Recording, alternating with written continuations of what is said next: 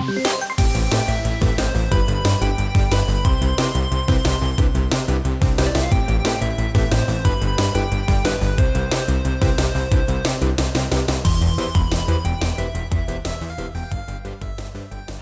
my name is Declan Deneen. Welcome to Checkpoints. This is a show about video games, the people who play them and the people who make them. Each episode, a guest on the show talks about the games that have shaped their life in one way or another. Games that have inspired them, games that have forged connections, and games that have soothed wounds.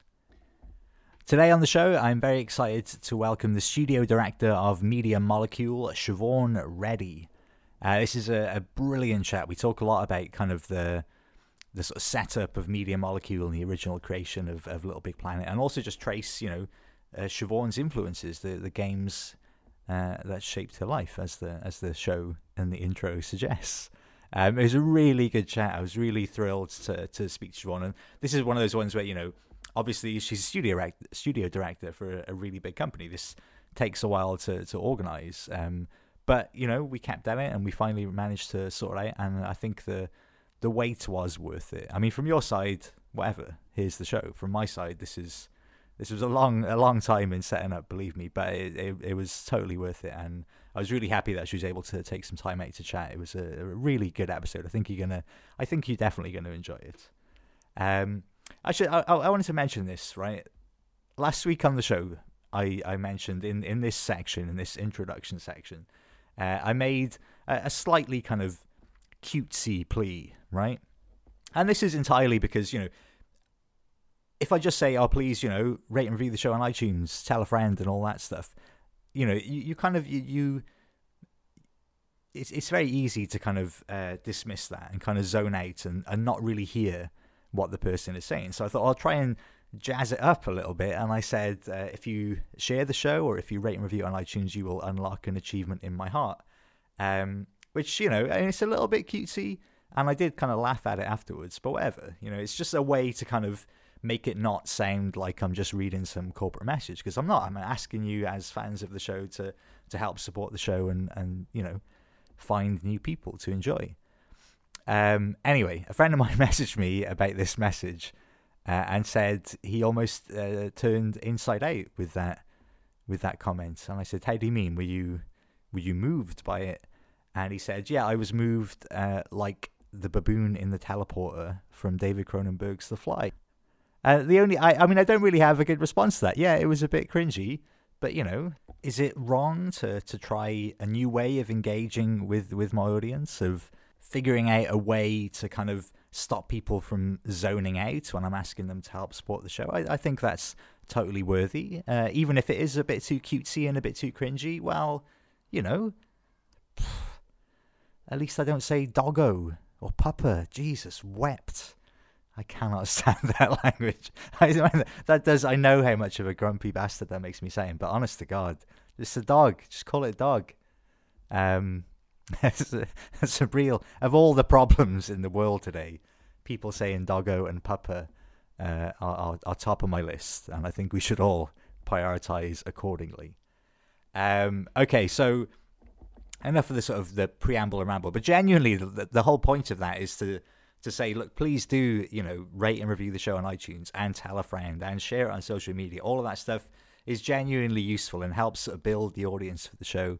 And it's just me doing it on my own in my living room. So any help I can get from people who enjoy the show is very much appreciated. And you will unlock an achievement in my heart.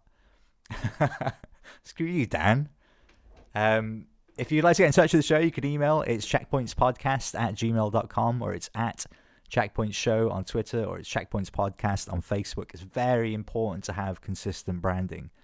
If you have the money and the inclination, there is a Patreon too, which is patreon.com/checkpoints. Any donations, very gratefully received, and go back into making the show as good as it possibly can be.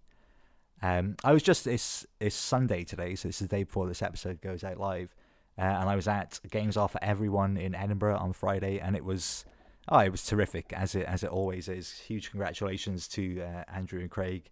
I think it was a resounding success. Everybody I saw and all the games featured. It's such a brilliant event, and if you're able to go to one of the the Games Are Forever events, you absolutely should. And I definitely think they should do one in Glasgow soon. Just putting it out there, just mentioning it. Okay, is that everything? Yeah, that's pretty much everything. I will be back next week with a new episode and a new guest. But until then, have a great week. Thanks for downloading. Please subscribe. Let's get on with the show.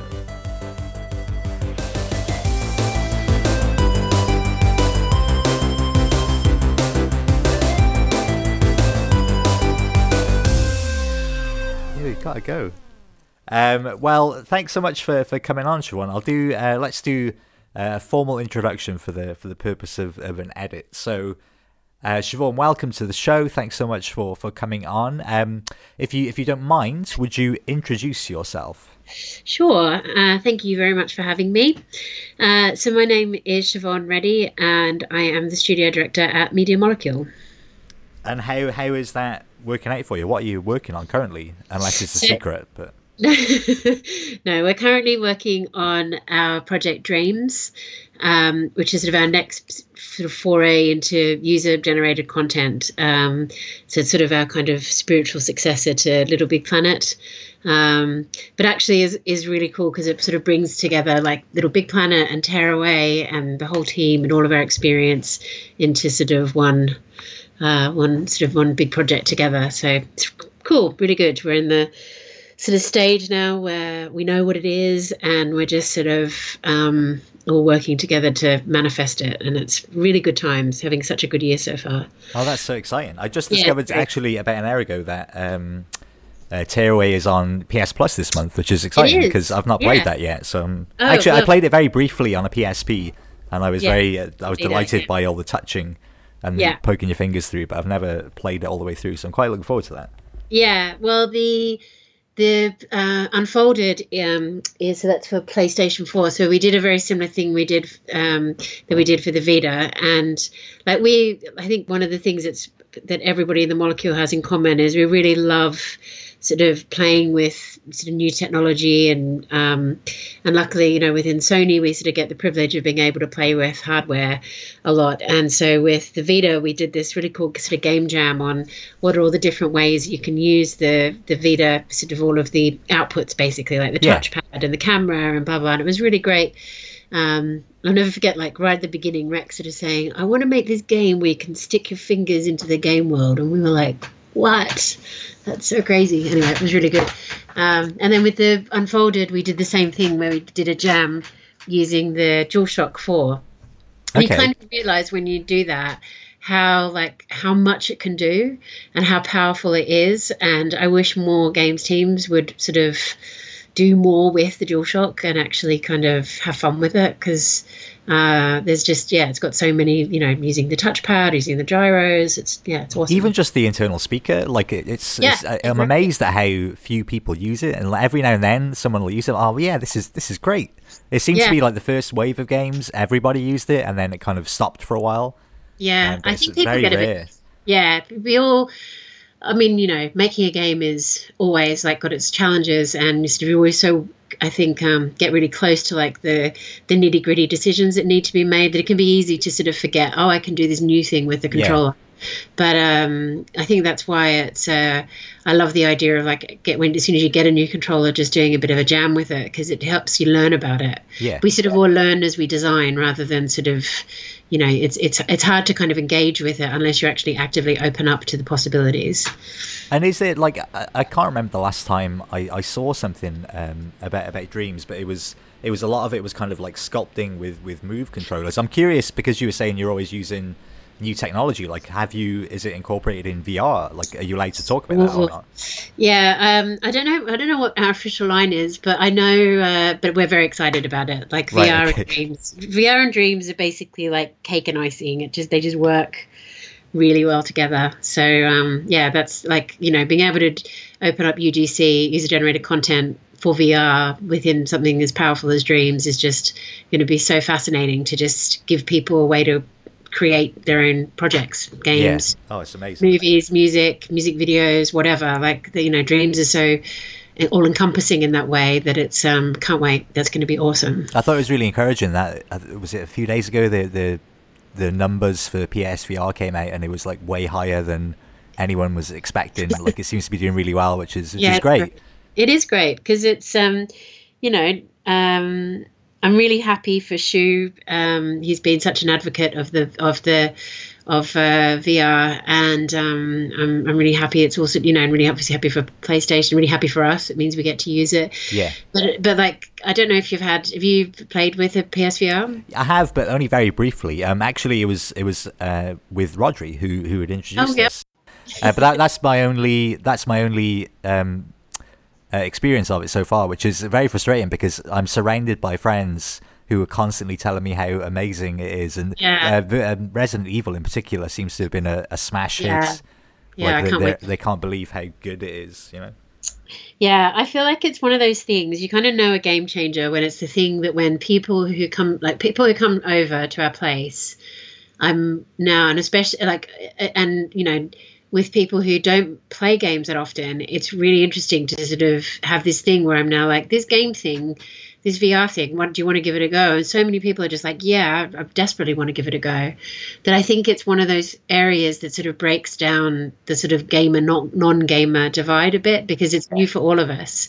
And I think non-gamers are almost like, well, people who don't play games all the time are almost way less cynical about it than games industry people. But it's really, so therefore it's really refreshing to watch, because you watch people go through these sort of aha moments and it's just so powerfully that I'm actually taking mine to Australia with me to be able to show my family, because I just think it's one of those things that is just really new. There's only one way to experience it. So I think it's super cool.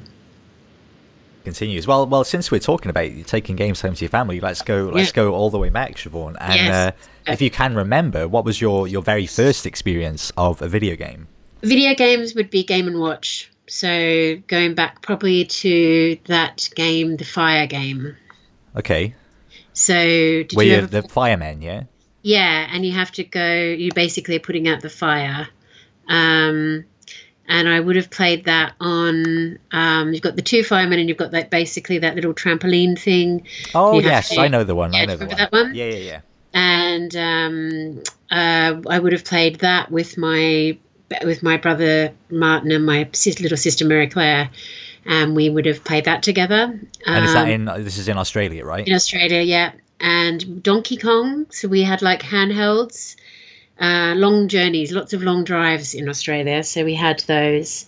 But that would definitely be my earliest, it's the earliest memory I have of actually playing a video game would be there. And then like arcades, and it's kind of blurry, like exactly which games I was playing, but we used to go to the arcades and play different arcade machines and pinball. But the one that I remember kind of fighting, like we fought a lot over it. That's probably why it's so like ingrained in my brain, because we sort of all desperately wanted to have a go. And there was obviously, we didn't have like multiple of them. We only had one. That's always tricky. It's always tricky with a young family. But it's cooperative play. Like, now it's like in-car co-op.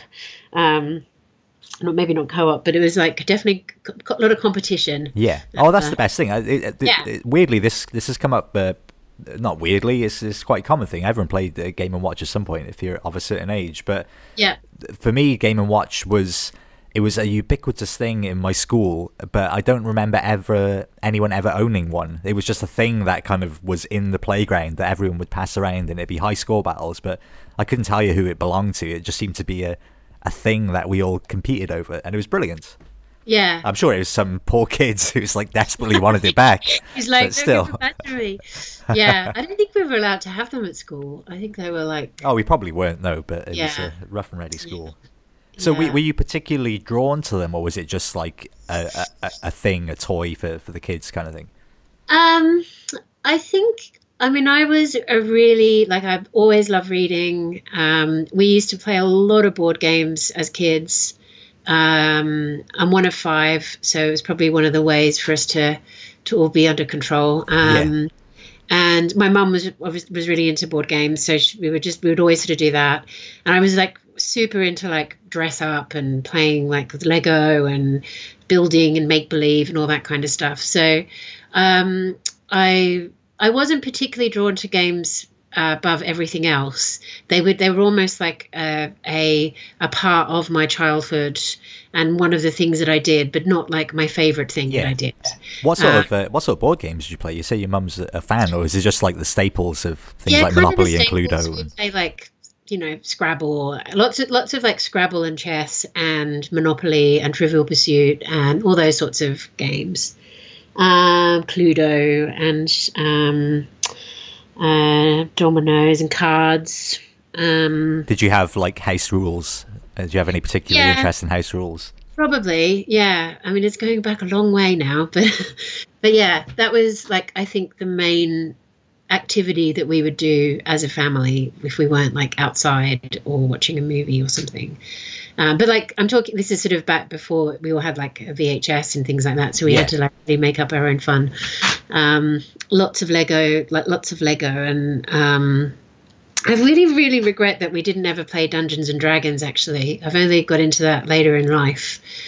By getting into it, I mean just learnt about it. But I think my mum would have been really into that. Was it just something you weren't aware of, or something that was just like, oh, that's for nerds? No. I just didn't. It never passed.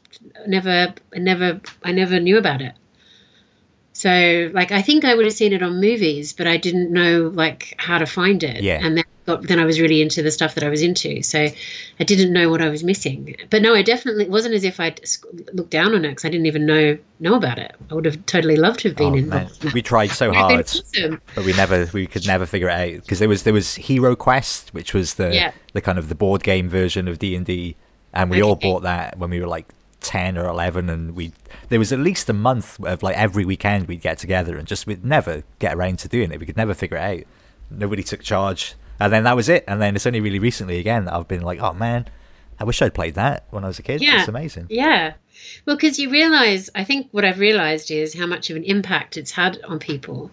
It's sort of one of those things where when I hear people talk about what they learnt making it, playing it and making it, you just learn like, I've realised that it's actually just like a really brilliant exercise in learning games design. And like, that sounds so obvious to anyone who plays it, but as someone who didn't, I'm like, oh my God, that's awesome. So I've actually just started a group with some of my girlfriends, and we've had one session where we chose our characters. Are you DMing, or is there someone else?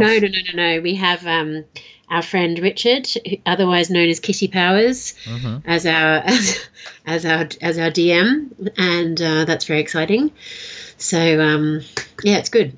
So when did the video games kind of come into the home? Like, did you have a console first, or some sort of computer? Yeah, we had like a Commodore 64, and then we had like a PC, and then we had a Mega Drive, and we didn't have a Nintendo, and I'm sure there were others, but to be honest, like, I feel really almost like stupid, because it's, you know, obviously working in games, it's kind of nuts that I'm sometimes really self-conscious of the fact that it wasn't like my primary hobby as a kid.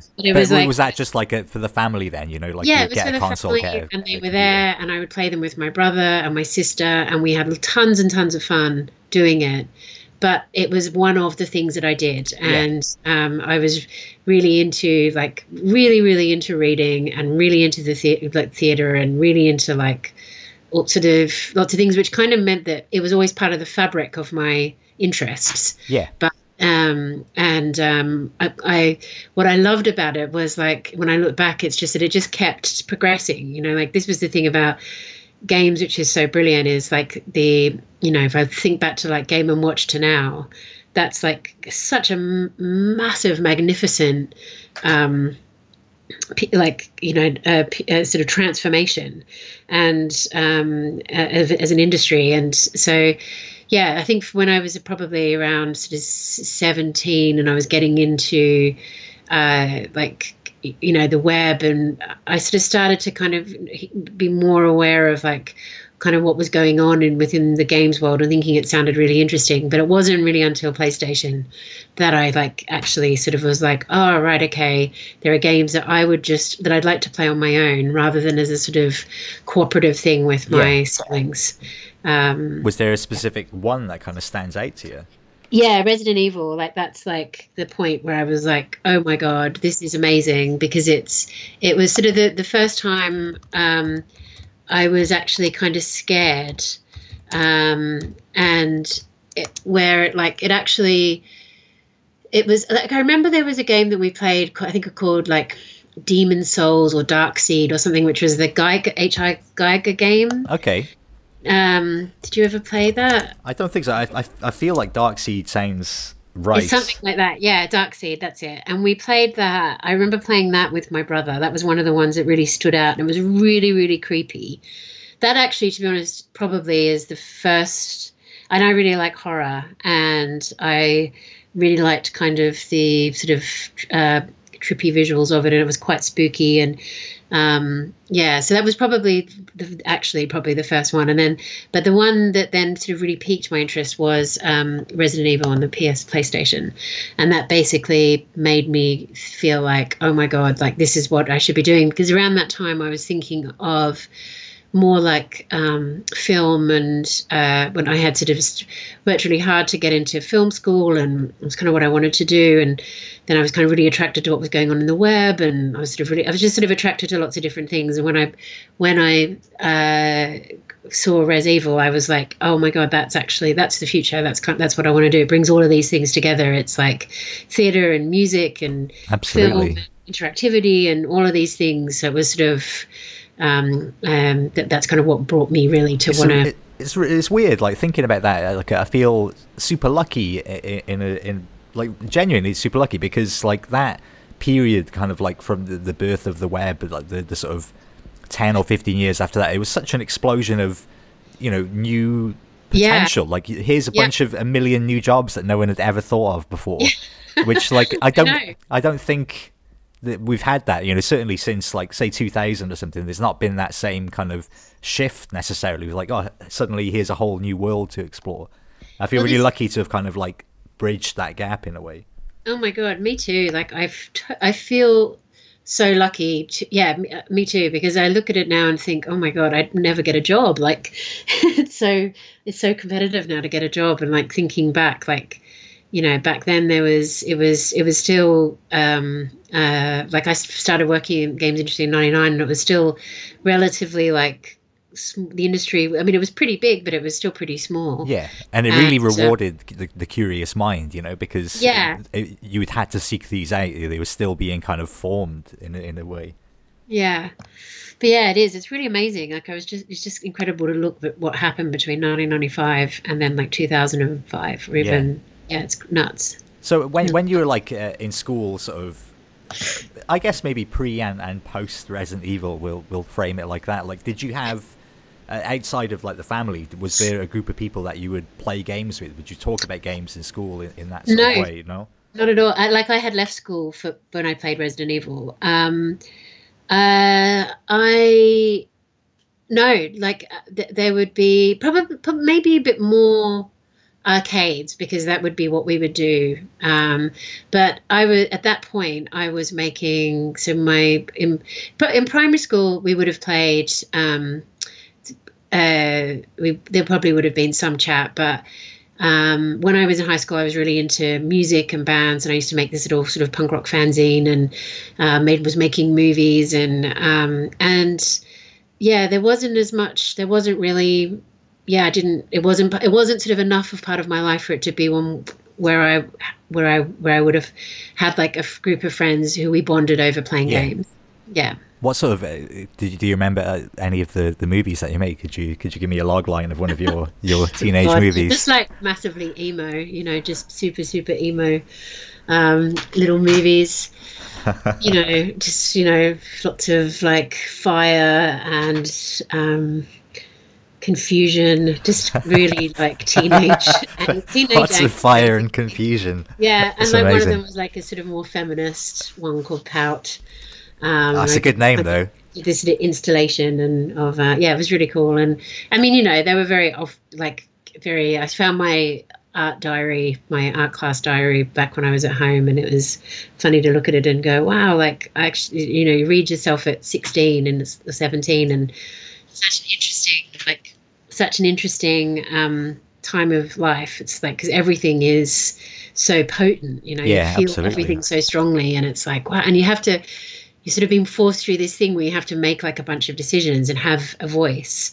And you know, I read it and go, gosh, yeah, I should read that like every year and remember to just like have a take. I think that I actually, it was with another Australian woman, a woman that I know called Helen. She's a writer. She's written a bunch of really good like crime novels. She released a book last year.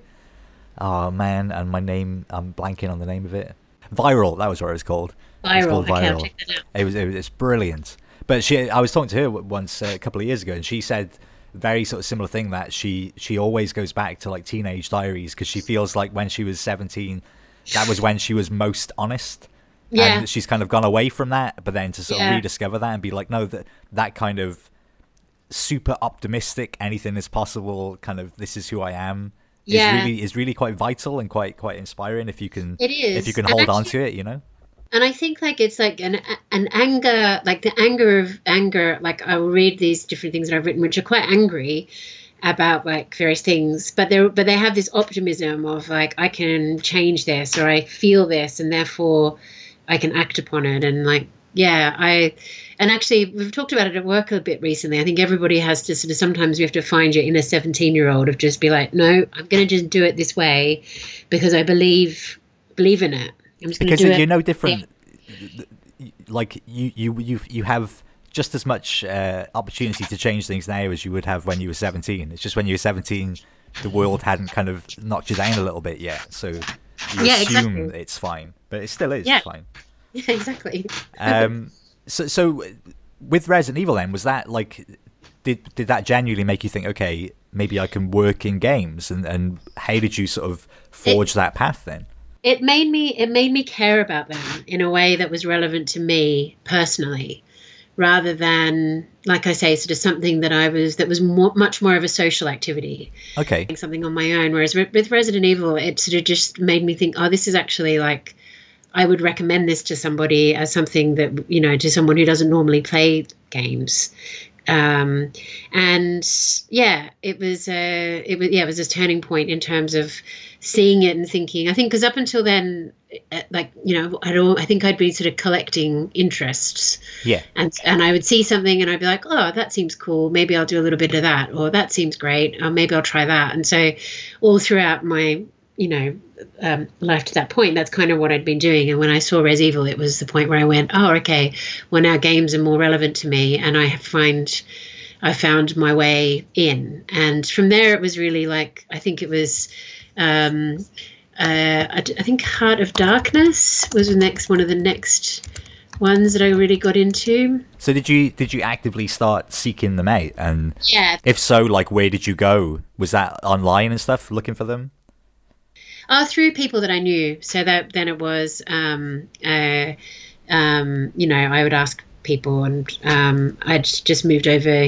I moved to England like in 1998, I think. How come? So, was that just? You know, that's just kind of what you did at that time, and. On your own, though, you just left and. I had friends here. Like mad, totally mad, young, naive. Yeah, and so then a friend of mine actually around that time suggested that I think about a career in games, and because it obviously sort of piqued my interest, and I started to apply for work, and so what about university? Did you just not think about that? Did you not? I didn't go. I didn't go to uni. How come that didn't form part of the plan? I guess that seems extraordinarily bold. To just move to another country and think, right, I'll just work. Well, actually, it was even more nuts than that. I had worked really super hard to get into film school in Melbourne, and that was basically my dream. And when I finished school, I really wanted to like move to Sydney. I had grown up like in the sort of bush suburbs outside of the city, and like my kind of dream had been sort of to move to Sydney and be able to go to like, you know, to be able to have my own sort of life. And so I actually was looking. whilst like there's the period of when you finish school to when like university placements and all that kind of stuff start. Yeah. I took a job at a company called Spike Wireless, which was an internet, like basically like an internet sort of web design company. But the guy that ran it was this really interesting man who had like a lot of vision for the web. So this is sort of mid 1996. So he had, things like internet travel and all that kind of stuff hadn't really become part of the mainstream yet. Yeah. And he was really sort of wanting to do all of this. And I just thought it was so interesting that when it came to the point where I had to decide on whether or not to go to film school or not, I decided not to. And I decided to come back to, I was basically like, I'll come back to it at some point. And I think I had sort of felt like maybe I need to, my justification at that time was I probably should travel more and see the world and do more and learn more and then make movies. Okay. Rather than go straight from school to there and do it. And so I did that for a while, and then I came here. But yeah, that was probably that choice was the first big crossroads choice for me, was deciding not to go to film school and to it's how you have these decisions in your life where you're like, I wonder really what would have happened, how different. And with most decisions, you're like, it probably wouldn't have ended up that different. And that's probably the one where I'm like, I would have had probably a completely different life. Absolutely. Maybe I'd still be making games, because I actually think that I would have there's a couple of things that still would have happened. I would have probably still sort of, had some of these epiphanies and seen them and been like, I want to be doing that, because I would have still been the same person. So, yeah. So, maybe it would have just ended up exactly the same. I'm curious, did you have a PlayStation in a bag that you brought across the world with you? You played them all here, yeah? Yeah, so this is a proper, you come to a new country and you have this new revelation that maybe this is something I could do. But did you have any it's so bold. I'm so impressed, because oh God, don't be, I was crazy. Well, even still, it's clearly worked out for you, so it's fine. Yeah, I mean, I think it's one of those things where it's sort of part of the fabric of my life, and I am really grateful for I'm really sort of everything's everything has worked out. But I'm just thinking, certainly for me and for a lot of people that I've spoken to, as much as you may have loved games when you were younger and been interested in games, the kind of the concept of I could just make those, that there's such a disconnect. Even still, I mean, there's much less now because of the internet, but the how games are made is still a big mystery to a lot of people. So did you have any kind of programming experience or anything like that? No, or were you just no, I could make a game? Well, it wasn't more that I could make a game. I got a job in a company as a production assistant. Okay. So I sort of went in. Which company was it? Perfect Entertainment. Okay. In London. Yeah, so I didn't have programming. I think also, you've got to remember, I was really young. So, I was only 18. So I was, super, super young. I was the young end of my class at school. So it was I don't think, I just didn't really know any better. And actually, I think when you're young, you kind of have that boldness where it's and I think up until then, I had been doing things I'd seen people make little fanzines. So I was I'm going to do that. I'd seen people, I'd seen people make movies, and I was I'm going to try that. And I came very much from a family and a sort of situation where it was always encouraged to try things and to do things. And so I look back and feel that's all because I was sort of brought up to believe if you put your mind to something, you can probably achieve it. And when I first encountered Perfect and I met people who made games, I was oh my God, this is the most exciting thing. And all the different types of people, having programmers who specialize in different areas, and artists who specialize in different areas, and animators and producers and audio, musicians and sound designers. It was just I was so blown away by how incredibly diverse and rich and interesting a games team was. Yeah. And was it at all like daunting, or was it you still filled with this youthful boldness and you're like, no, that's cool, I could do this? Oh yeah, totally. Like I didn't know anything, so it was like, so, you know, I was confident because I felt like I could probably help, and the job that I was doing, I felt like, and I was working for a lady, Lucy Black, who is still one of my best friends, and she hired me, and like I loved working with her, and we, you know, it was just a really, so it was really overwhelming and daunting, and I didn't know what I was doing, but it was just so fascinating. And what were you working on? So they were making Discworld Noir at the time. Oh, cool. Yeah, so that was what everyone was doing. So of course that's also really beautiful, and it's you know, and it's Discworld, so it's like cool, and Terry Pratchett, so it's like, yeah. So that was my first experience, and then when that studio, but yeah, it's kind of like as I tell the story, I'm like, yeah, it was all kind of a kind of crazy time, but it was really, really, really interesting. And you know, I loved like the point and click. Oh, because of course, like I had actually played like other point and click games. So okay, you know, obviously, and they're probably the closest sort of in terms of, you know, experience with filmmaking and theatre and stuff, especially like they're the closest approximation to a video game version of that. Yeah, exactly. And so were you like diving into games like, not just working in the studio, but like that was a really good time for games in general, because it was like, especially in the UK with the way the PlayStation was marketed and stuff, it was a really exciting period. So were you kind of seeking out as many games as you could? Yeah, I was.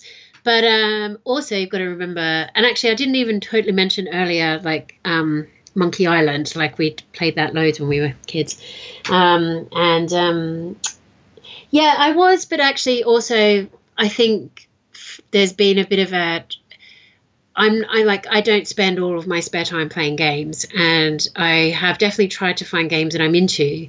But I think when you're making a game, I love the act of making games, and I get very, very, very kind of drawn into that. So my period at Perfect wasn't very long. And I then went down to Criterion, where we were working on first the end of Trickstyle, and then Airblade, and then we were working on Skate or Die version for a little while, and then Burnout. And during those phases, I sort of found that I was playing games that were in some way like, you know, where I was kind of learning more about what was going on and what different types of games people were playing and making. But I did not have any money. so I didn't really have like I basically didn't really have any money. So I was renting and blah, blah, blah. But yeah, so it took me a little while to get sort of completely all fully set up with kit. But you got to play around with builds of like Trickstyle. Trickstyle was brilliant. I loved Trickstyle. Yeah, so I came in right at the end of that. So I helped out on the localization. I'm still hoping for a resurgence of that kind of. There was a period where there was like extreme sports games like every year, loads of them. Yeah. And I have such a fondness. Like Tony Hawk's Pro Skater is probably one of my favorite video game series ever. And there's been nothing like it for so long. Like Skate is the closest, but that's too real. I want crazy, wacky pinball skateboarding. They're the best. Yeah. So how? I don't know. Like it's tricky. So was it kind of set in your head that was what you were going to do? Like not just working games, but did you start having like ideas for games that you wanted to make, or was it still kind of just a job to you? Like I don't know how serious you were thinking about it at that time. I think so. Which time were we talking about? Like back in when you were Criterion in Criterion. Yeah, that was the point where I was figuring it out.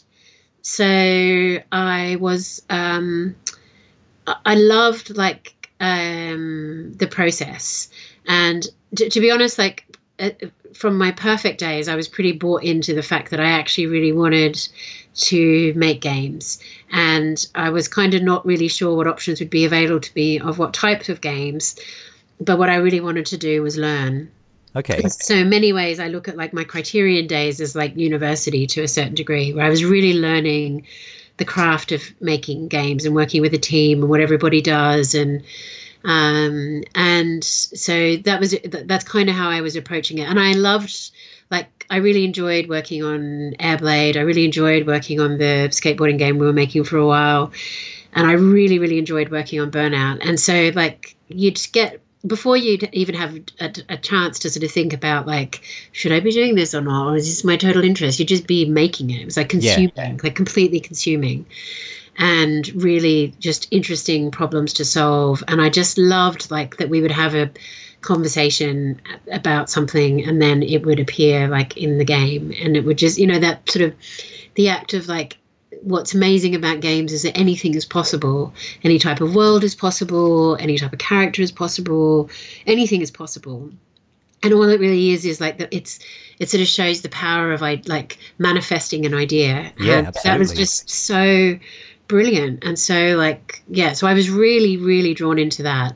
I'm curious though, with that sort of period though, because your first experience was working in you know, a relatively sort of big-ish team and bigger teams as time has gone on, like, because of when you were younger, you were talking about, you know, doing zines and making movies and stuff, very much a sort of DIY culture. Like, did you seek out or, like, enjoy the kind of the burgeoning indie scene, like, on the internet? I'm thinking especially like early Flash games and things that were very much like manifestations of this kind of DIY aesthetic that one person could make a game. No, I didn't actually. But in Guildford, where I've been based all that time, forever, since Perfect, were, like, there were lots of games teams here. So, like, at that point, there was, like, Muckyfoot and Lost Toys and Lionhead and Big Blue. No, they weren't then, but so you're just surrounded by people making games, there was, like, anyway. Tons of people. Yeah, exactly. Yeah. Like, everyone I knew made games, and every team was completely different. Like, what they were making at Mucky was really different from what was happening at Lionhead, different from what was happening at Lost Toys, different from what was happening at Criterion. And so it was just like, it didn't ever feel like, I felt like I was just meeting all these really interesting people who were all doing interesting stuff. And the Criterion team wasn't that big at that point. Like, it was pretty small back at that time. It sort of grew as time went on. But at that time, and also, like, Burnout 3 was the point when Criterion kind of really, like, had its sort of moment within the games world. Like, it was sort of the breakthrough hit for the studio. So before then, we were just sort of trying to make lots of stuff. And so it didn't feel to me that we were not indie in a way. Like, Criterion was an independent company. It was a software company. Well, it was owned by Canon, but it was, we certainly felt like we were trying to make stuff up. And that act of making stuff, we were inventing things, was something that was sort of being shared by all the people around me. And I think, like, I was certainly, like, I was very interested in what other people were doing. You know, I would always love hearing what, like, they were up to at Lionhead, because it was always really mad, and I loved, like, going, you know what I mean? It was, all of them were so different, and I knew that what I was learning at Criterion was something different. And, like, when we worked on Burnout, I feel of it, of, like, working on, like, a perfect pop song. It was just such a brilliant experience. And I, you know, when my time came to finish at Criterion, when I was sort of had been there for 7 years, I wanted, like, the thing I wanted to do was sort of go off and make kind of more arty things. But my experience there was just amazing. Like, I learned so much. So, yeah, I never felt like that I was missing out on some other thing, or that I should be going off and doing stuff on my own. I loved being part of a team, and I loved my role within that. And I really, you know, I sort of felt like I was part of a community of people all trying to come up with different ideas and all working on different platforms. And, you know, and that's sort of just gone on. Like, Guildford's such an interesting place from that perspective, because it's like so many different people here making absolutely all sorts of things. I'm curious, like, if there was like, both in amongst that and in amongst games you might have just been playing casually, was there any standout games that you play that you were like, oh my god, this is like they were doing things that you hadn't considered before, and they completely sort of shifted your expectations. And like, because there's such a, as we sort of said at the start, there's been such a huge growth in just the myriad of ways that games can be games, you know. Is there any that sort of stick out for you as being like, oh my god, this changes everything? Yeah, like I will never I think one of the experiences I had when starting to work on Burnout was Alex, who was a creative director at Criterion. He said to me, you know, what do you know about driving games? And I was basically like, nothing. Like I'd played some driving games in the arcade, but it wasn't like my favorite genre. Yeah. At that time. And he was like, right, let me give you like an education in games. And we played like lots of driving games together, excuse me. And that was really, really brilliant because it was one of those moments, you know, when you like a door is opened and you're like, absolutely, yeah.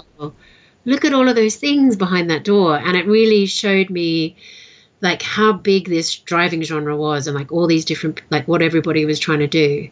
And I think, you know, certainly the whole time I was making Burnout, I would try out like all the different driving games, and we were sort of always looking at them. But we were also always looking at like sports games. And so when you mentioned like extreme sports, like SSX was such a huge influence. Oh, amazing. Such a brilliant game, and like everyone loved that, and for its like sense of speed, and it's just you know the way it used sound, and so yeah, there were lots of little times where I think it's sometimes the small things that people do that are so remarkable. Like I think SSX was brilliant for its like interactive audio, and it's sort of just how it brought a whole bunch of things together, packaged things up in a fresh way. And even though like some of those elements had been done before, it was someone's choice to bring them together in exactly that way that made it really special. It's interesting hearing you talk about that though. The way you talk about games and the way you get passionate about them, it's very, you're very mechanics focused. You seem to talk a lot about like very sort of under the hood things that work, and little mechanics that make you feel good. And yeah, I don't know,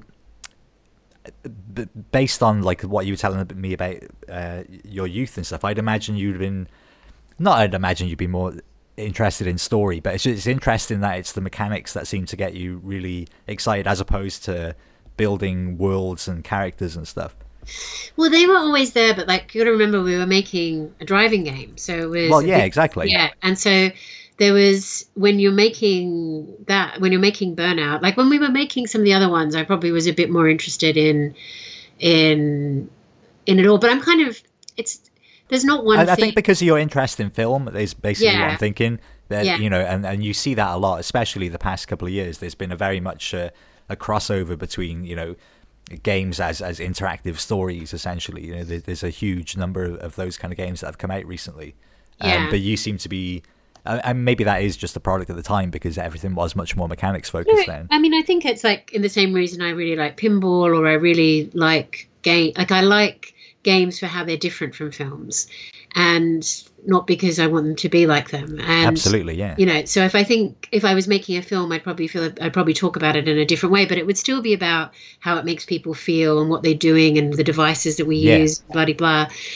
That I feel like, that's sort of why it is. And you know, if I was to talk about Tearaway, I would be talking about the two things. Like we really, really used sort of the experience that the player was having and the different mechanics to really take the player through a story and a narrative, because how that people felt was such a core part of that experience. And with Burnout, it really was like that feeling of, you know, it was sort of fast driving, dangerous driving, and thrills. And like the other games that I would have been playing at this time is horror games. Like that's my favorite genre. I love horror games. And so I think, you know, whatever it is that I'm doing, I kind of like to feel something. And, you know, it has to be kind of visceral. So when you left Criterion then, like what did you have like a sort of notebook full of ideas and things that you wanted to try, or were you just kind of looking for the next gig? Or I think at that point I actually was thinking of leaving the industry. I was thinking of kind of scratching my theatre itch. I've always sort of had a bit of a theatre itch that I've never scratched. So I was thinking of scratching that. But that's basically when Mark and Kareem and Alex were starting to sort of talk about setting up Media Molecule, and I loved those guys. Like, they'd been friends of mine for a long time. And had you all worked together previously? No.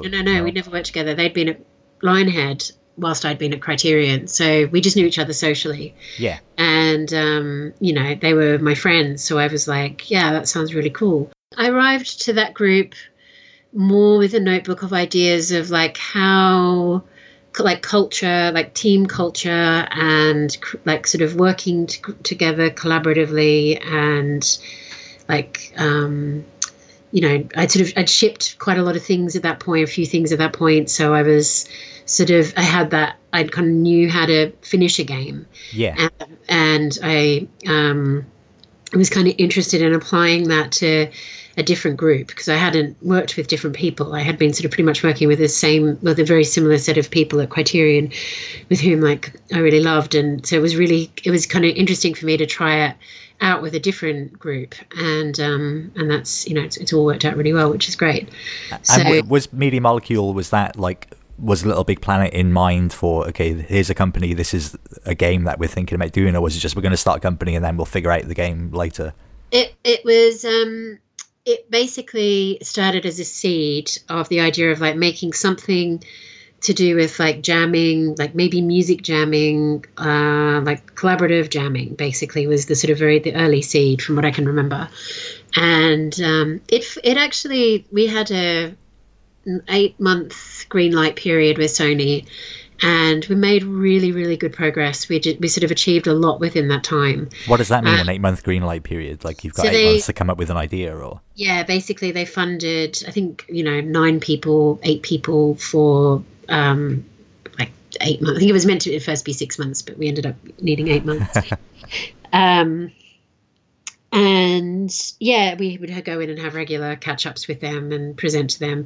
But that had all been set up via a guy called Pete Hawley, who was working at PlayStation at the time, and he sort of set up a meeting for I think it was Alex and Mark and Dave and Chris Lee to go meet Phil Harrison. And I think it turned out to be like Pete's last day, and he was like, I just want to make sure before I go that you guys meet with Phil and tell him, and sort of have a chat about starting something up. And Phil really liked them and liked the idea, and so he was sort of the champion of Media Molecule. And then Dave had made a physics demo,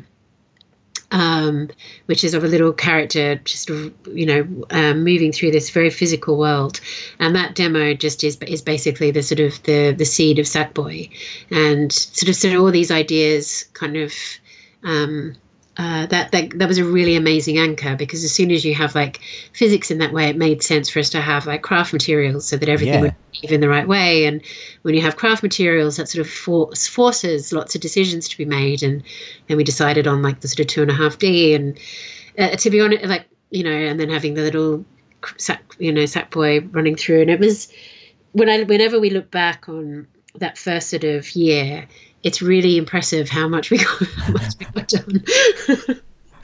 So yeah, we're gonna circle back around to that, but I'm gonna take a break to kind of ask you these. I always say they're quick fire questions. They're never really quick fire questions, but take as long as you'd like. Just a bunch of random questions. So yeah, Siobhan, if you had to play a game with death for your own mortal soul, what game are you best at? Little Big Planet. In what aspect though? Because do you mean as in maybe a race, or just in a you can make the best level? Platforming? No, I can't make the best level. I'm just good at controlling Sackboy. Okay.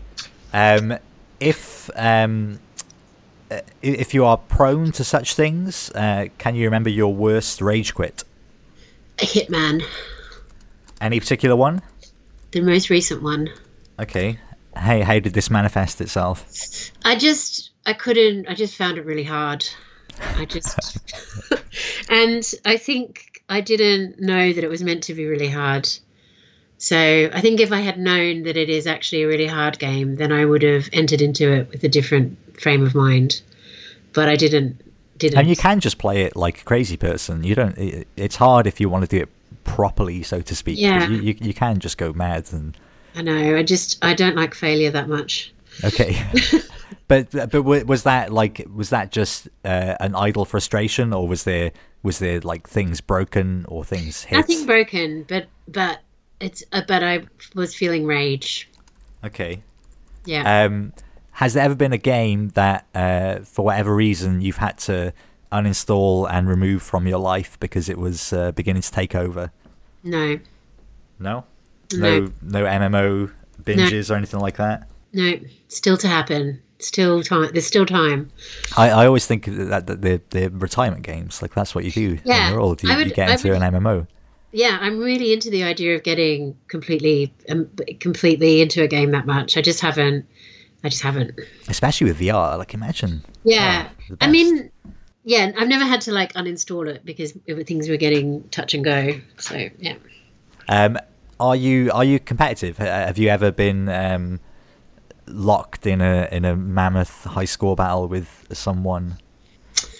I mean, I would have definitely with my siblings. I think we can bring that out in each other. Yeah. Anything in particular? To be honest, anything, everything. Probably any game we play together.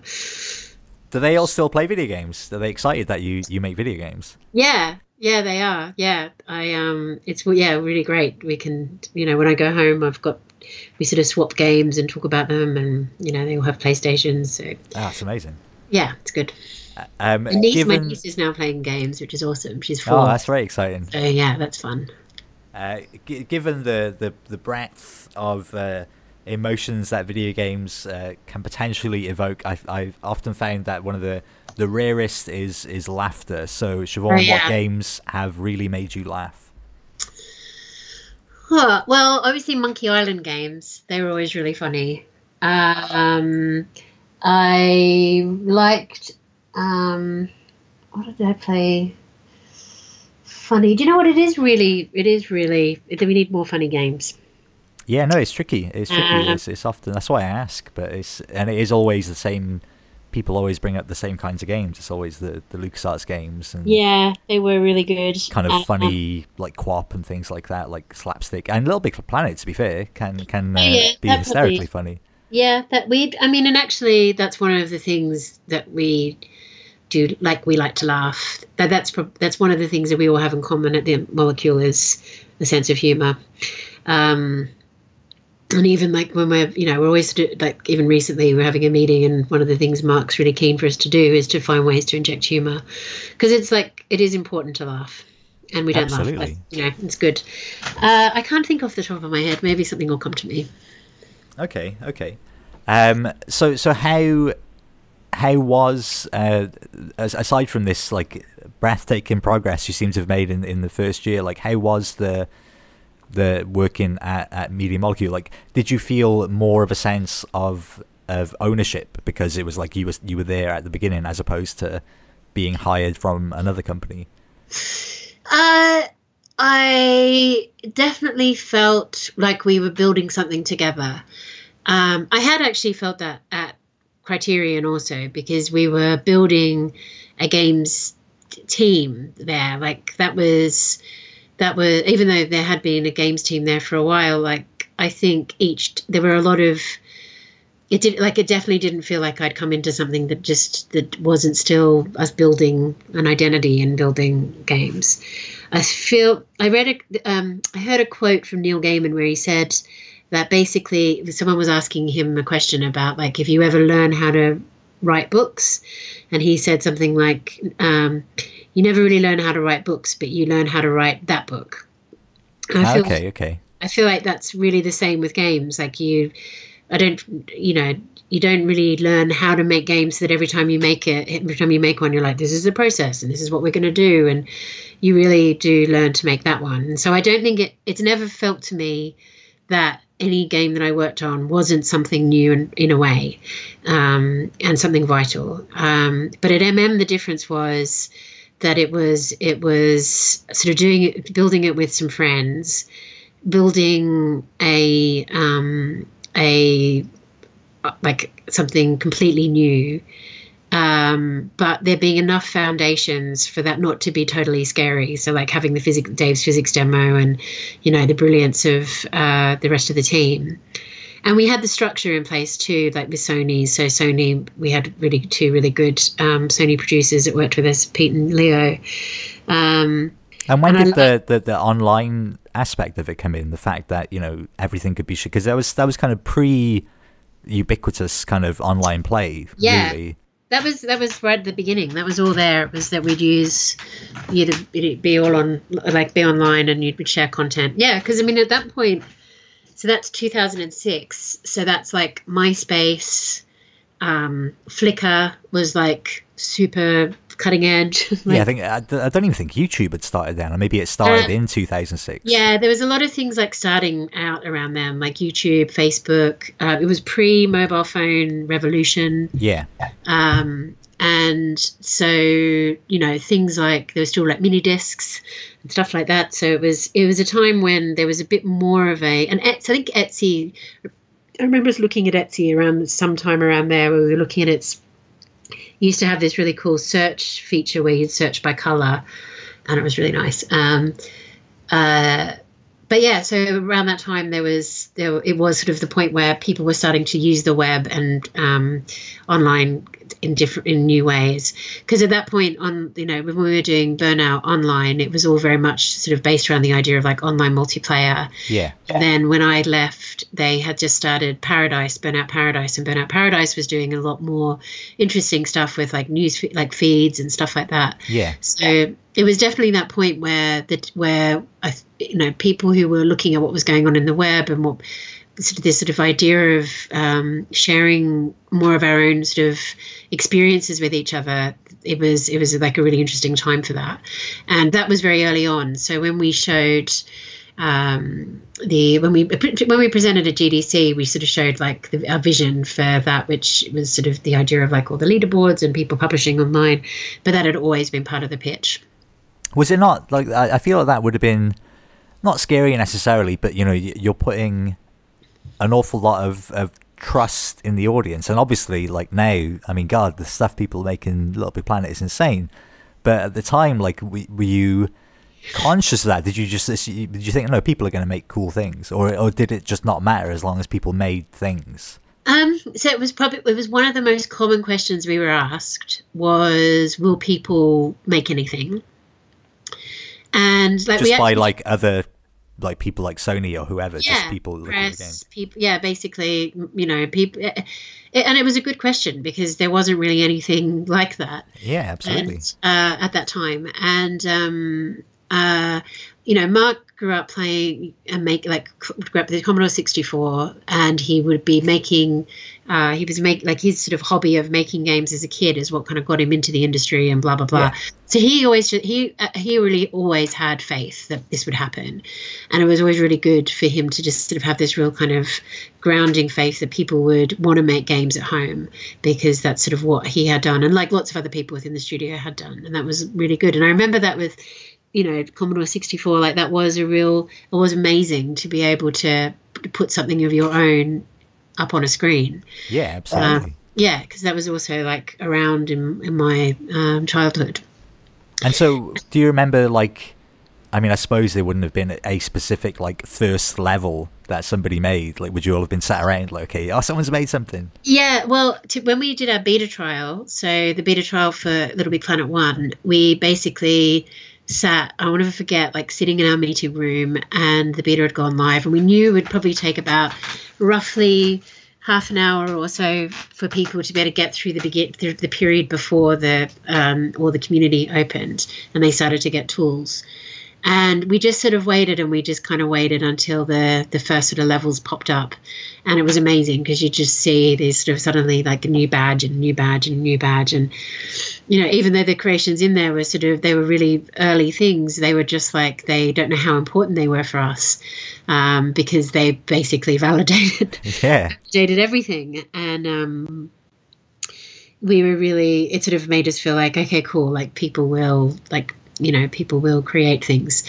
But to be honest, I don't think any of us knew to the extent that they would, and that it would end up being like the things that people created. We had a television set up with a game running on it, and we'd put it on when we got to work every day. We'd just watch what people were doing and look at the top levels.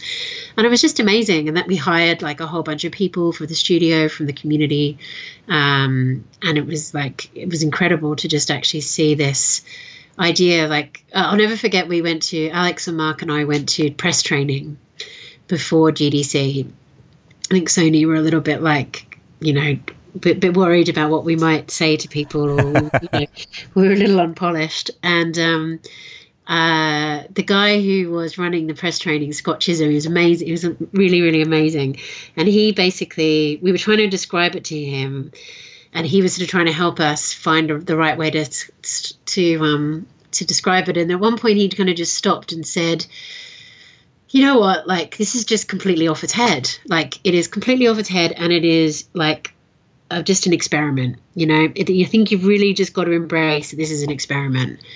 And it was so liberating for him to hear it. He was like, and he was so positive and excited. He was like, this is so exciting because you don't exactly know what's going to happen, but you believe that people will create stuff. And so it is an amazing experiment, and it's amazing that Sony will do that with you. And it was really good because that sort of helped us sort of, instead of coming up with some kind of line. Yeah. It was exactly what it was. It was like, we didn't really know. We believed that they would, but it was an experiment, and it was one that paid off. And do you was there a specific sort of level or a thing that somebody made that completely like blindsided? I mean, I'm sure there's been lots, but was there one in particular that sort of stands out? It's like, oh my God, I can't believe, what is this? How have they done that? I think, things like the calculator and the piano, like they immediately spring to mind. There's, also things like little big dead space, which was like really effective, and actually really spooky. And I was like, oh my God, like how did they do that? And you love horror games. They found their way to your heart, clearly. They really did. They really did. I'm so predictable. But so, and I mean, then there would just be people just using it to do really silly things, or people coming together to make, projects together, the marriage proposals that would happen, like, just every day there was something new. And like, because it's weird, like, because of the nature of Little Big Planet, like, and all the different things you just described, it can kind of be anything. So I imagine working on that, you kind of, does it kind of burn you out for other games? Like, would you still play casually, or were you still like, oh no, I'm not, like, this is already almost too much of games for me to take in? Do you mean just like casually, like at home? Like, would you still play games? Like, would you still seek out other games, or was this just enough because there is so much potential within the game itself that you're going to be working on all the time? No, I mean, I definitely wanted to play other things, like, but it was always a source of inspiration. Like, I mean, the thing with LBP, like, was that when it launched, it really took a lot of our energy to actually, like, to look after it, because it was a proper service. And, I think one of the things is that when you don't know something is hard, you just kind of leap off the cliff and your wings grow and it's all exciting and amazing. And then you realize, oh my God, I've got to like fly to Hawaii. Crap. Because it's really, we were learning lots of different things, community management. We were learning like basically how to keep the lights on with the servers every day and what needed to happen. And, so people had to work really hard and lots of hours. So yeah, actually quite a long time after releasing, it was very much like I wasn't playing anything other than LBP and at the studio kind of keeping an eye on, we were sort of working on whatever we needed to do. But I think when we finished that, it was, I've always kind of found that I want to play something kind of really different to what we've just shipped. And actually, it's probably also just because I like horror, but Dead Space had just come out at that time. And what's the Quantic Dreams game? What's called let me just have a look. You remember the Quantic? Alan Wake. No, Alan Wake. Oh, I played that too. Hang on. Yeah, sorry, I've just got to. Heavy Rain. Heavy Rain. Okay. No, that wasn't then. That was later. Okay, so Fahrenheit was the earlier one. Yeah, that was great too. I loved that. But I was playing Dead Space when we finished LBP1, and I just loved that. Like, it was kind of nice to just play something completely different because we've been in like cute world for so long. It was really surprising as well, Dead Space. It kind of, I'm sure there was some article that came out this week that said it was born from the remnants of like a ditched Resident Evil 7 or something, or 6 maybe, and they kind of got tossed aside, and then they kind of built this new thing around it, which is why it's it's very similar to I guess Resident Evil 5 it would have been, because 4 was when they kind of shifted it to the action. Yeah. I may be wrong about that. I don't know. I'm sure I read something about that. But yeah, it was such a surprise because it was like an unknown quantity, and it was brilliant with such production values as well. It really was, like, and the sound was absolutely amazing. And do you like, what about all the kind of Amnesia, like just the genuine horror games? Have you played all through them as well? Yeah. I really liked Soma, a game that was from last year or the year before. I don't know when all the years have become blurring into one. Yeah. I haven't actually played new Res Evil. I'm waiting to get back from Australia basically and sort of dedicate some time to that. But there's sort of been a little bit of I'm also primarily a console gamer. Yeah. So I'm always really happy when they appear on my console. And yeah, no, I'm always happy to try any horror out. Is there any, like, I suppose this, I'm assuming I already know the answer to this, but is there, like, a lot of people I speak to who work for studios and stuff, there tends to be, there's office games. There are things that emerge from playing in the office. Actually, just a few days ago, I spoke to Phil and Ali, who made Overcooked. Oh, cool. And they were talking about how Overcooked was basically born from them on their lunch hours, like wanting more local multiplayer games, so they decided to go off and make one. But I'm guessing because of Media Molecule and because of Little Big Planet, there wouldn't have been as much kind of studio gaming outside of Little Big Planet. Or maybe there wasn't, I don't know. No, we don't tend to we don't tend to have a lot going on. We have like lots of people playing ping pong, physical games. But I think like generally there'll be a sweep of like, people playing kind of what's current. I think nowadays there's so many different ways to play games, and people are either playing stuff on their phone or they're playing stuff at home. And when I look like Overwatch, like loads of people are playing Overwatch. That's probably like probably one of the most played games in the studio right now.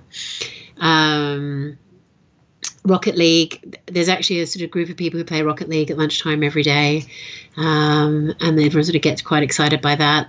And then, like, obviously when VR first was out, like, everyone was looking at that every day, and now lots of people have them. But as part of Sony, we get like the perks. One of the perks we get is we get the sort of free first party games each month. So yesterday, it's awesome. Yesterday we were given Horizon, and so everybody's playing Horizon at the moment because it's like that's one thing everyone's been excited for.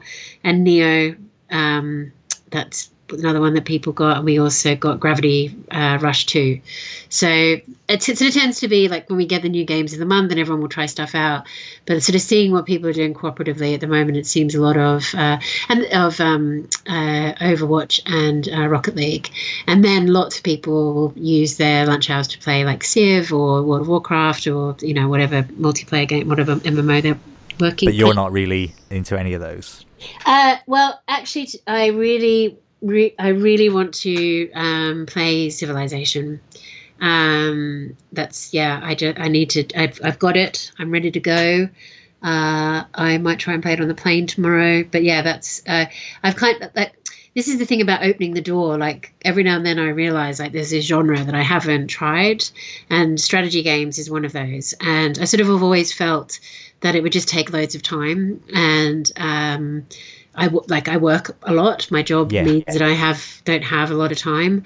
And usually that means that by the time I do have time, I kind of need to like tune out with reading, or, you know, speak to my family, or watch something, or cook something, or walk my dog, or see my boyfriend, or something like that. So I've always felt like there's a big time commitment I need to give to strategy, but I really want to dive in there. I do.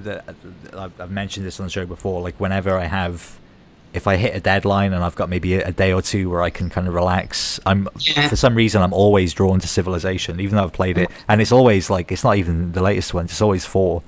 And I'll just sit and I'll spend a day doing it, and it's something quite just so comforting about it, about the reliability of it.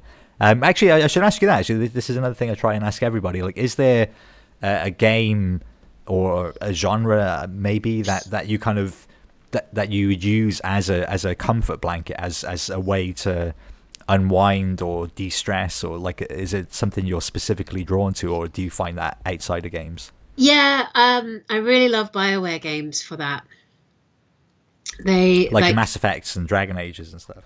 Yeah, I just love their games, and I find Dragon Age, when I played the most recent one last year, just like, you know, so comforting, like having a really, really busy day and just coming back and like ticking through my farming and moving. It's weird though, that like I always find it weird how those kind of games, like, and I do that. I feel the same way about those kind of games. It is, they're essentially just more work, but there is something quite comforting about how reliably they are work. Yeah. You tick off all the things on your quest list. It's okay, cool, I've done that.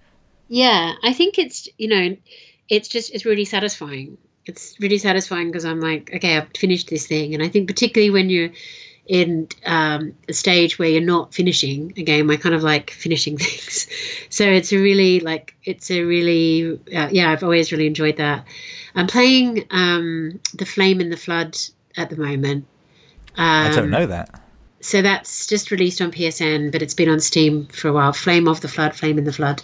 And it is really good. It's a survival game, and sort of angled isometric. Maybe there's a more technical term for that, but it's just really, you're basically just on a raft. And have you ever seen that movie? Oh yes, I've seen the video for this. It looks beautiful. It's gorgeous, and it's have you seen the movie The Beasts of the Southern Wild?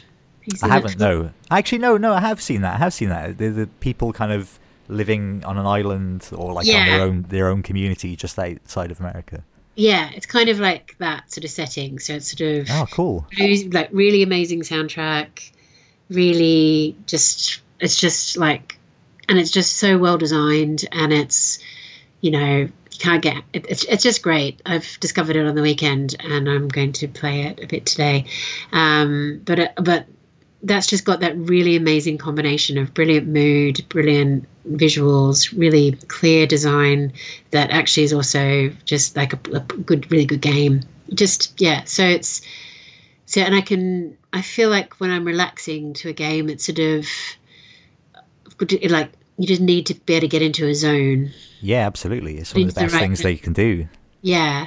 Yeah. It'd be really good if like we could classify games a bit more by what zone you need to be in to play them. That'd be brilliant. Because I think that was like my problem with Hitman and I feel bad even mentioning it as a rage quit, because I know it's amazing and brilliant and fantastic, and the team would have worked really, really hard on it. But like, I didn't know what zone I needed to be in. You need like a zone warning, like They could do, you know, like you have the 15, 18, on those little stickers, they have a body position. So how far you're leaning forward or leaning back. Relax. Are you like ready for a challenge? Yeah, that'd be great. Zoned out challenge? I don't know what they'd be. No, that's good. That's good. So are games as exciting for you now as they have been? Like, are you still as excited, yeah? Yeah, totally. Like, more exciting. I think it's an amazing, amazing, amazing industry. It just gets better every year, and it's just like I'm such an advocate for the games industry and for what games can achieve, because it just feels just like, it's kind of almost cliche to say they're at the tip of the iceberg. I feel like it's clear, should be clear to us all how important a medium it is. And, we've just got such great opportunities in front of us to be able to make interesting projects. And like, the most exciting thing for me is thinking about young kids kind of growing up with the ability to make games at their fingertips. And that means that it'll evolve as a medium so much, with like, in the same way that the moment like we could have guitars at home and jam, and people would be able to make their own little bands. Oh, absolutely. It's like, it's just, yeah. So I feel really excited about it. And that's even before we get excited about new hardware and new everything. It's, even if we just had the hardware we have today and that was it, and we were to just use it and make, it would be amazing. But the fact is, we don't, and it will keep evolving, and we'll keep getting brilliant things and new things and overlapping things, and things will happen. Like when mobile phone gaming happened, and everyone freaked out and was like, "Oh my God, it's the end and it's terrible." It was like, no, it's amazing, and we all learned so much. It was like completely breathed fresh air into the console world. Like, no, it's so exciting. Yeah, and that whole thing about the like, I'm very fond of the making games like being in a band analogy, but I'd like, just literally like a few days ago I released the latest episode of the show. It's like I did a special episode where I spoke to just a whole bunch of people who were kind of just starting out in games, that just decided, I'm going to make a game, and they decided to sort of give it a try. And it's just amazing the kind of the breadth of different kinds of people doing it, and why they're doing it, and how they're doing it, and like how for some people it can just be, the equivalent of having a guitar at home and just jamming on that, or getting together with your friends and playing in a garage or something, and that can sometimes just be enough. It's just the experience of making something brand new. It's very exciting. Yeah, it's awesome. Well, I think that's a lovely optimistic place to end it, Siobhan. Our Skype tends to get a bit shirty after about an hour and 10 minutes, so it's oh really that. It does, yeah. It gets a bit flaky. It's like, no, not anymore, stop it. No, yeah. Okay, cool. Well, thank you very much, and I really enjoyed it. Was that okay for you? Yeah. Was that good? Yeah, it was good. Excellent. It was really good. Dream, dream, dream, dream, dream,